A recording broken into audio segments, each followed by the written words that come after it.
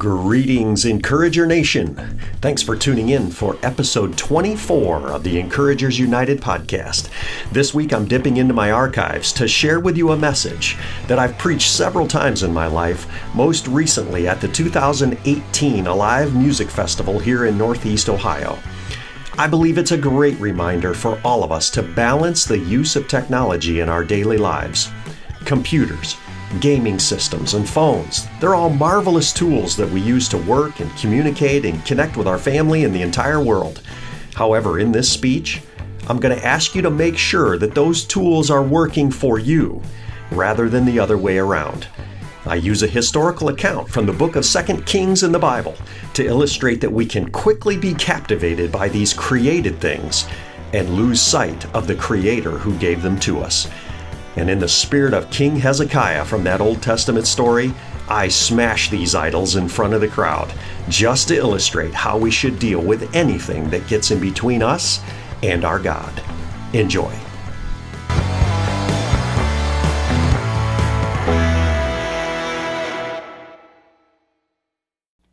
So I've simply titled this message, What's Your Snake?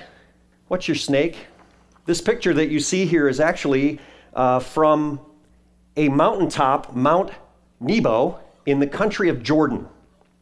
It's high upon a mountain, and it is simply a brazen or metal snake wrapped around a pole. This was believed to be the place that Moses overlooked to see the promised land from the top of Mount Nebo, but he never entered the promised land. But if you know your Old Testament Kings history, you'll know that that brazen snake has a very interesting history. And so turn with me, if you can, to the book of 2 Kings. 2 Kings in the Old Testament. This record of the history of the leadership of the people of God, of Israel. So 2 Kings 18, we're going to be introduced to a king named Hezekiah. King Hezekiah has quickly become one of my favorite kings in this story. 2 Kings 18 reads like this. In the third year of Hoshea, son of Elah, king of Israel, Hezekiah, son of Ahaz, king of Judah, began to reign. He was 25 years old when he became king, and he reigned in Jerusalem 29 years. His mother's name was Abijah, daughter of Zechariah. He did what was right in the eyes of the Lord, just as his father David had done. He removed the high places, smashed the sacred stones, and cut down the Asherah poles. He broke into pieces the bronze snake Moses had made. For up to that time, the Israelites had been burning incense to it. It was called Nehushtan. And so this emblem that's on the top of Mount Nebo is called Nehushtan. It's not the actual Nehushtan, because as we just read, Hezekiah smashed it to bits. But he smashed it to bits because people were worshiping it, rather than the story and the creator of why it was created. Let's continue to read here in verse 5. Hezekiah trusted in the Lord, the God of Israel. There was no one like him among all the kings of Judah, either before him or after him. He held fast to the Lord and did not cease to follow him. He kept the commandments the Lord had given Moses, and the Lord was with him. He was successful in whatever he undertook. Wow, that's a great testimony about Hezekiah in the Old Testament. But let's jump back up to this point where he smashed things. He broke into pieces the bronze snake, plus the high places, the sacred stones, and he cut down the Asherah poles. Well, from a history standpoint, the short story is that these were all items of idol worship. Okay, the people had sort of shied away from and started to integrate maybe the relevant cultural pieces that came to them, and maybe a god that was kind of cool from another group of people, and they started to sort of, we'll build a little altar here, and we'll create this little, worship spot, and we'll create like a totem pole, and we'll create all of these items so that we can see our worship, right? Well, and Hezekiah has a bit of history here. I can't help but tell you this. If you just jump back 2 chapters, in chapter 16, we read about Hezekiah's dad, okay? Hezekiah's dad was a man named Ahaz. All you got to do is read verse 3. Well, I'll start in verse 2. Ahaz was 20 years old when he became king, and he reigned in Jerusalem only 16 years. Unlike David, his father, he did not do what was right in the eyes of the Lord his God. He walked in the ways of the kings of Israel and even sacrificed his son in the fire, following the detestable ways of the nations the Lord had driven out before the Israelites, and he offered sacrifices and burned incense at the high places on the hilltops and under every spreading tree. Hezekiah grew up in the household of a man who was not following God, who had integrated all of the culture into his rule, and was even himself worshiping all of these other foreign gods, even to the point of sacrificing one of Hezekiah's siblings, an older brother perhaps. What? Yeah, you read that. That's all right there in 16 and 17. And you'll read the Kings and the Chronicles, and there's just this cyclical process of a good king leading to a bad king, leading to a good king, leading to a bad king, leading to a good king, leading to a bad king. But think of the trauma that Hezekiah grew up in to see sacrifice of his own sibling at the hands of perhaps a father who was not following the Lord. Yeah, he's pretty passionate, I would think, about doing things the way the Lord wanted us to do them. So the first thing that the Bible records in chapter 18 that Hezekiah did is he tore it all down. He busted it all up. And he went back to commandment number 1. You shall have no other gods but me. I am the Lord your God, right? Commandment number 1, that's a good place to start. And so as the king, at 25 years old, he stands up, sees the B-level predator who has seeped in, who has slithered in and changed his people and their worship. And he said, not on my watch. One more little thing. Back to verse 4. He removed the high places, smashed the sacred stones and cut down the Asherah poles, got rid of all that other cultural idolatry. But listen to this. Read that statement with me. He broke into pieces the bronze snake that Moses had made, for up to that time the Israelites had been burning incense to it. It was called Nehushtan. I kind of want to talk about this emblem. You recognize that, don't you? This emblem is actually not the Nehushtan, but we believe that it has its roots in the Nehushtan story. This is actually the staff of Hermes, or the staff of Mercury. The Romans sort of stole this, in my opinion, right? The Romans and the Greek gods were all just made up from other things. And this is the universal symbol that we use, that we see on an ambulance or medicine and health, right?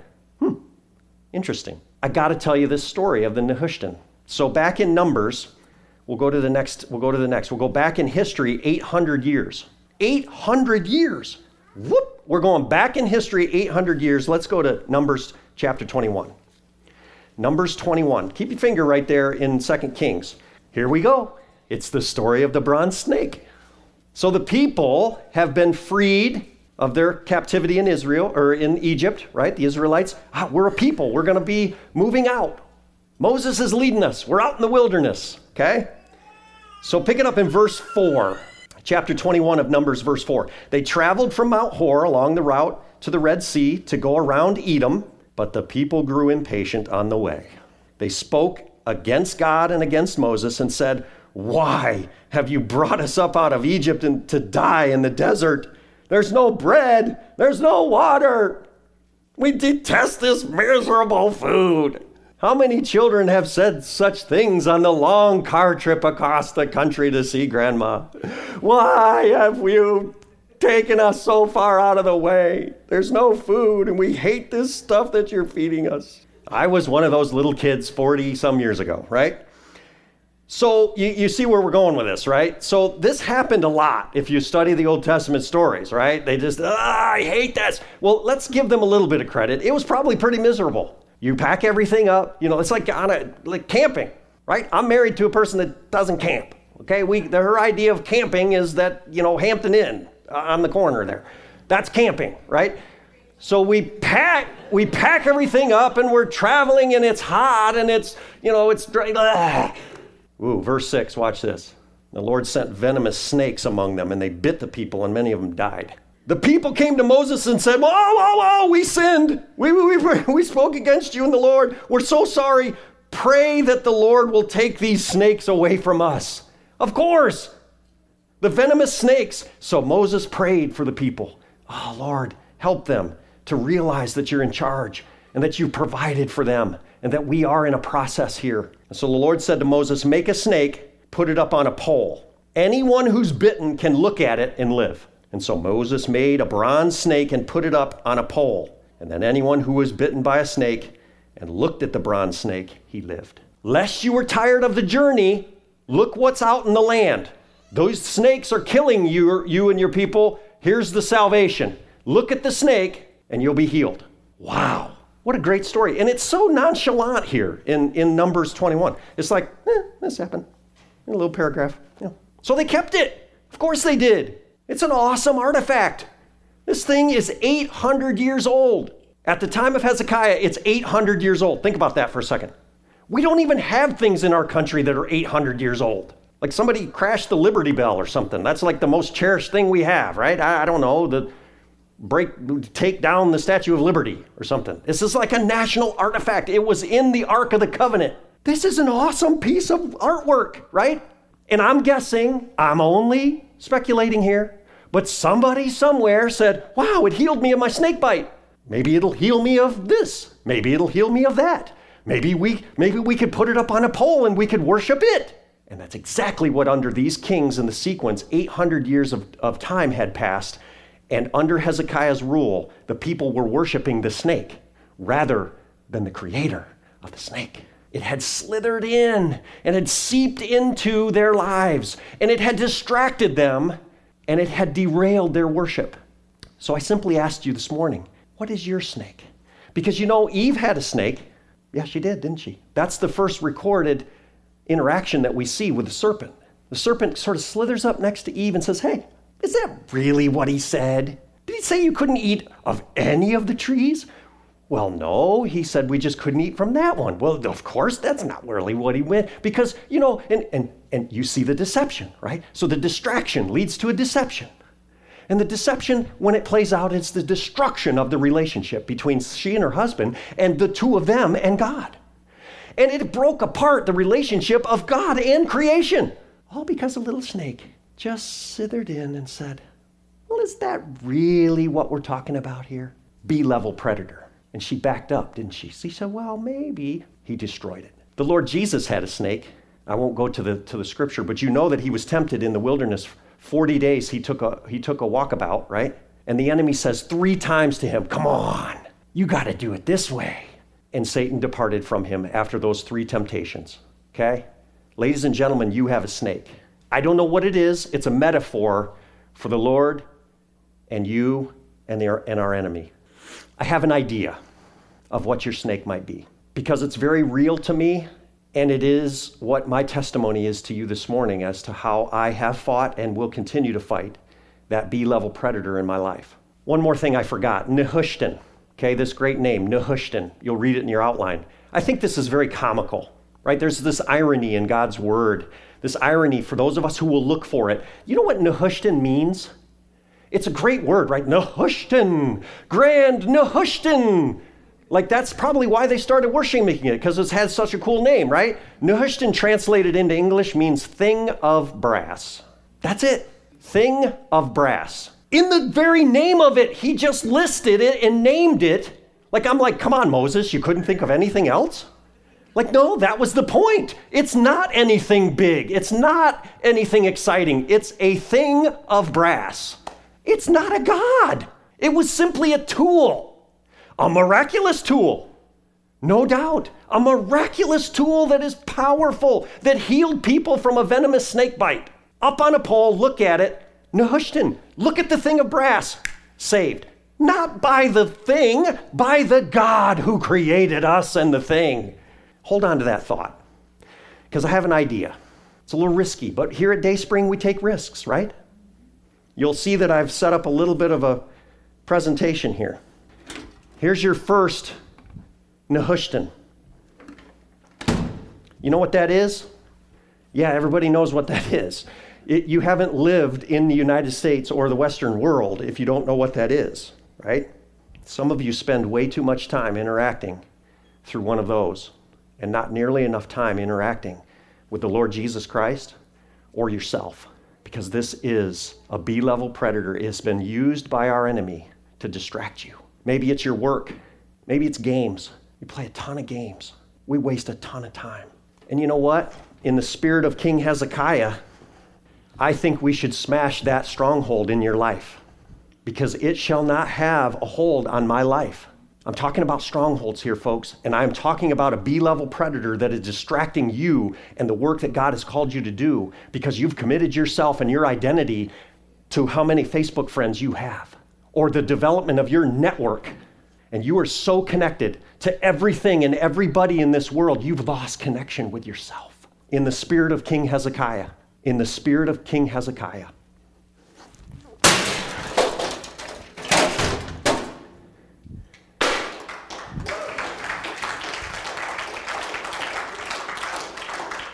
There is a breaking of the chains here this morning, ladies and gentlemen. For those of you who feel that, just like I did, could be your television. Wendy and I got married. We were great. First best year of our lives. We were in a great, wonderful, passionate church. And she came home convicted one night, said, you know what, honey, I think we need to unplug the TV. What? We just need to unplug it, turn it around. We're not watching TV anymore. I, in my mid to late 40s, am in a part of a generation where I was just planted in front of the TV. And I'm not criticizing my mom and dad and, all that, but we just watched TV all the time. It was just always on. Well, guess what? Television.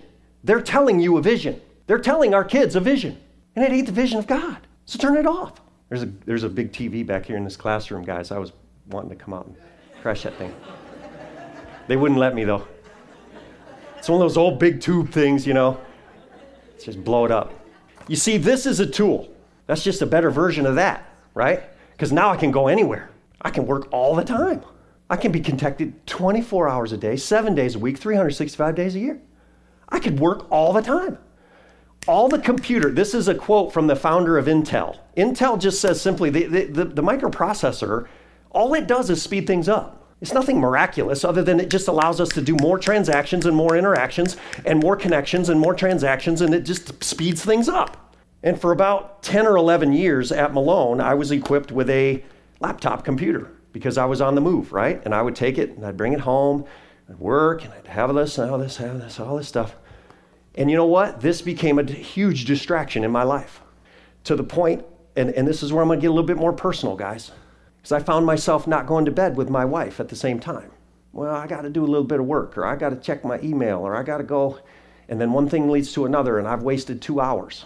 And the enemy has crept up beside me, and he has drugged me away. And I've treasured things that I shouldn't treasure. And I've held in my heart things that God never intended me to hold in my heart. And so about 10 years ago, I actually went to Malone, and I said, you know what? I can't have this anymore. I need you to issue me like a desktop computer so that it's locked in my office. And I can't have this anymore. And they go, well, come on, it's so convenient. Yeah, it's so convenient. I don't want it. I can't do this. Can't do this. I won't do this. So maybe that's you. And again, listen to me, beloved. I am not saying that we just need to, go live on a mountaintop somewhere, although that'd be great. We have to be relevant. We have to be connected. We have to be in the world as Jesus prayed us. But we will not be of the world. We will not allow this to consume our attention to the level that is hurtful and harmful to us. And in the spirit of King Hezekiah, but if you, especially you guys, right now, this is for you, okay? Guys, we have to live pure lives. We have to guard our minds. We have to prioritize our time and our relationships far above our thought life and these other things that are going on with us, okay? It is, just keeps getting better, doesn't it? How many of you own one of these? This is a tablet that is more like an iPad or a Kindle. And it's just a better version of that, right? And now we can watch TV with our little membership services, and we can buy stuff, and we can take online classes, and we can communicate, and we can do anything we want right from the palm of our hands. And I think my point's very clear that the time that we are spending more and more and more time doing these types of things. There's a graphic here. We're using our mobile devices more than ever, and increasing numbers of people are suffering because of that. So you can't read this really well, but I want you to follow me. 60% of all people in America experience some sort of health problems related to the use of technology. Headaches, eye strain, neck strain, back pain, wrist pain, carpal tunnel, insomnia. We haven't even mentioned all of the emotional side of this, from mental illness and depression, self-comparison. You realize there's a technique out there, we've all learned it, to take the best selfie of yourself, right? It's to be upward. Don't do this like I do. Oh, look at that, like a double chin. Don't do it that way, right? Do it this way. Make sure the lighting's right. And then we post it, and millions of pictures each day get posted of the best side of us.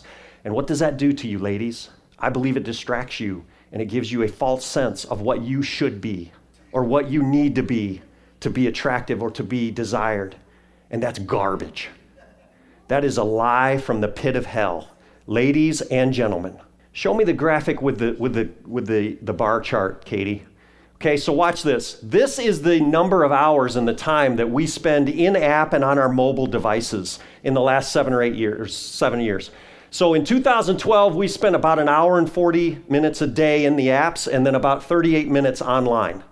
And you'll see that transition changing over the years here now to where in 2008, it will be predicted that we will spend 3.25 hours a day in apps, okay, doing our thing, and then another 51 minutes or so online, okay? That's just the mobile devices. I didn't talk about how much TV we watch or how much time we're at work working on the computer, which I read some statistics from the New York Times, about 3 to 7 hours a day that we're working on a computer, interacting. See, the tabletop, the desktop has changed from something horizontal to now something vertical. The desktop has changed from something horizontal to something vertical. How many hours? How much time? At what risk? If it's a stronghold in your life, it has no place to take the place of your time with Jesus. And in the spirit of King Hezekiah, if you struggle, I want to free you this morning. I want you to start to live differently and to put this tool in its place. It's just a thing of brass. It is just a thing of brass. You called it, Elmer. Because all this is just a better version of that, right? A couple statistics for you. Do you realize how much we interact with our phones every day? On average, an American person will interact, meaning touch, look, check, text, fight, talk, phone, apps, whatever, 4,000 times a day. Because it's so convenient. It's so easy. It's right there. It's just in my pocket. I can go anywhere, do anything, anytime, anywhere, any place. All I need is a connection. It's an awesome tool. Hear me clearly. Unbelievable times that we live in, right? I can work, I can cut business deals across the world. I don't even need to shake the guy's hand, Dallas. Yeah, no, there's no handshake. We may interact in a video conference. We'll do a webinar. Oh, yeah, that's fine. That's good enough. We got the technology. But there's something missing here. Folks, we are missing something. It's the super connector, but it's also the super enslaver. How many of you can't do without your phone? See, the joke is that all of you who are techno savvy, you know what I just pulled out of my pocket. This is an old phone because none of my girls were willing to give me their phones this morning. So what's up? Just give me your phone. I need to use it in my sermon today. I don't think so. Here, Dad, you use this phone. Right? But you know what? This wouldn't be a bad idea because the phone has become a tremendous temptation. And we need to dumb down our smartphones. This is what I've done, personal testimony. I'm not on social media very much because I deleted it all. I'm going to use my phone to text you and to call you and talk to you. How about a phone that works, right? How about a phone that I can just talk to you? In this generation, you have a phone, but you don't even talk on it because you won't answer it when I call you. So I might just go back to one of these if Verizon will help me. The guy's going to think I'm crazy, right? I want one of these. Can you hook this back up? From the dark ages? Yeah, exactly. I'm from the dark ages. Call me that because I was passionate and I believe and I'm close to Jesus when I'm in the dark ages. Then so be it. I would challenge you to turn off your phone. A couple different items. Either take all of Sunday and turn it off. Okay, you're going to call your mom, you're going to talk to family, you're going to check in, that's fine, that's good. But turn it off otherwise, right? Do the Lord's work with the tools that the Lord has given you. But it's going to be a distraction. If it's going to be a distraction, remove it. I don't have the scripture reference, just popped into my head. You know what Jesus said? If your right hand causes you to sin, you're better off cutting it off. Okay? Your eye causes you to sin, gouge it out. Better for you to go to heaven without your eye than to go to hell because of what you've been doing with your hand and your eye. And so in the spirit of King Hezekiah, I want to break that stronghold of your phone with you today. Turn it off. I'd shut it down at 8 o'clock every night. Shut it down at 7 o'clock every night. Just turn it off. Connect with someone. Someone, not something. Connect with someone. And connect with yourself and connect with the Lord Jesus, because that shall not have a presence in our lives. That is taking his time and taking his dedication. It's estimated that today's teen boys, okay, we have a crisis, ladies and gentlemen. Boys alone will spend over 10,000 hours playing video games by the time they're 18. 10,000 hours playing video games. Okay, I couldn't find a game system. The gaming whole thing has just exploded. 10,000 hours in our young men. 10,000 hours. It's estimated that you're going to study 5,000 hours to get your first bachelor's degree. 5,000 hours to get you a bachelor's degree. 10,000 hours by the time they're 18. You're pretty good at it. You're pretty good at it. Pretty good at what? Pretty good at it. Pretty good at playing games. So we have a crisis here, folks. And that's a whole nother sermon, maybe for another day. It's a tool. It's a wonderful, miraculous, awesome thing of technology. All of this is, but it shall not have that kind of pull. There's an addiction that I'm speaking of, okay? You achieve, and there's chemical reaction in your brain, okay? You view something, it excites you. You get a like, bing, and it excites you. That's a wonderful opportunity for the enemy to slide up next to you. Doesn't that feel good? Until you're worshiping the brazen snake, the Nehushtan. You're worshiping your likes. You're worshiping. They're only created. There's a little progression here in the next slide I want to show you. Distraction can lead to deception, which can lead to division, which then gives way to discouragement and ultimately your destruction. We have a mental health crisis going on in our youth and certain age groups right now, right here in Stark County. And I believe wholeheartedly that Dayspring Christian Fellowship will be used in a powerful way to reignite and to regenerate and to revive this community against our enemy that seeks to destroy us. And so in the spirit of King Hezekiah, put an end to it, ladies and gentlemen, brothers and sisters. Put an end to it.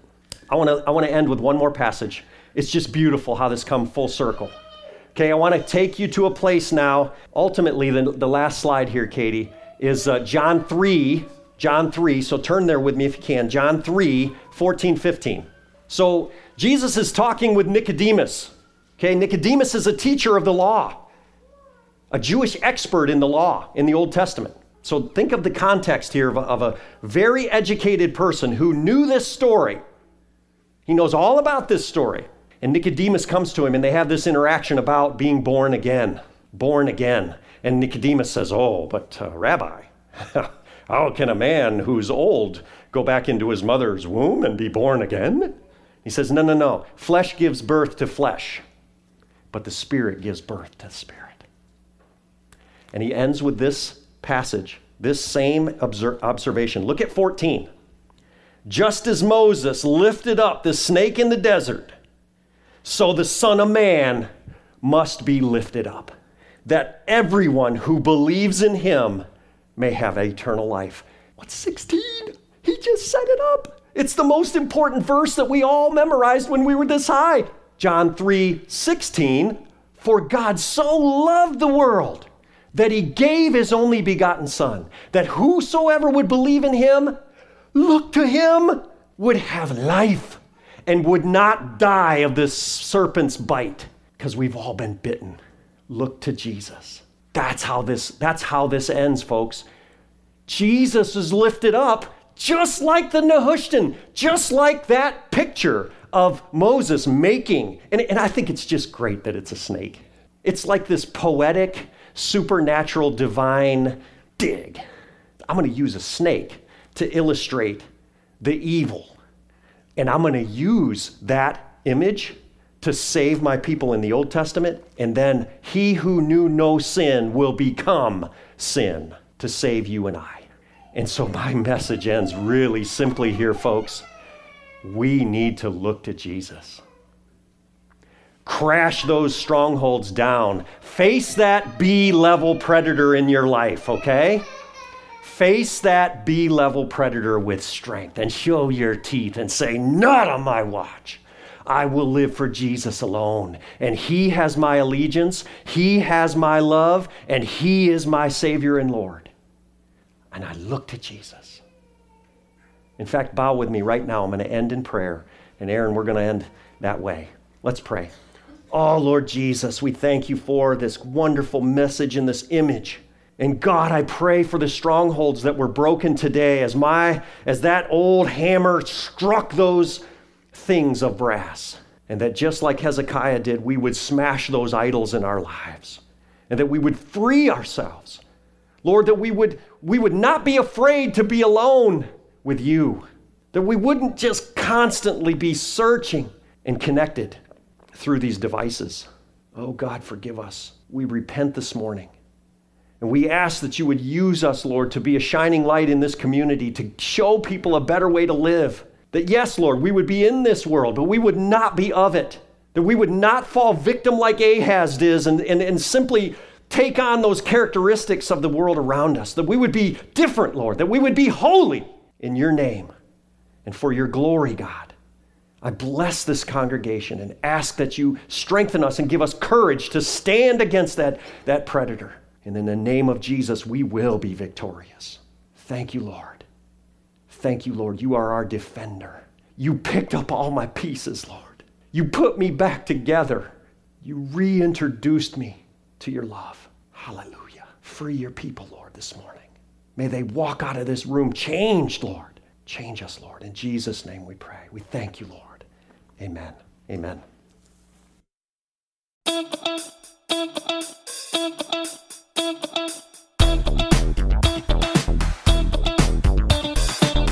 Thanks for listening. This has been another episode of the Encouragers United podcast with me, Charlie Grimes. I would love for you to do me a favor and leave a comment and a rating for this podcast.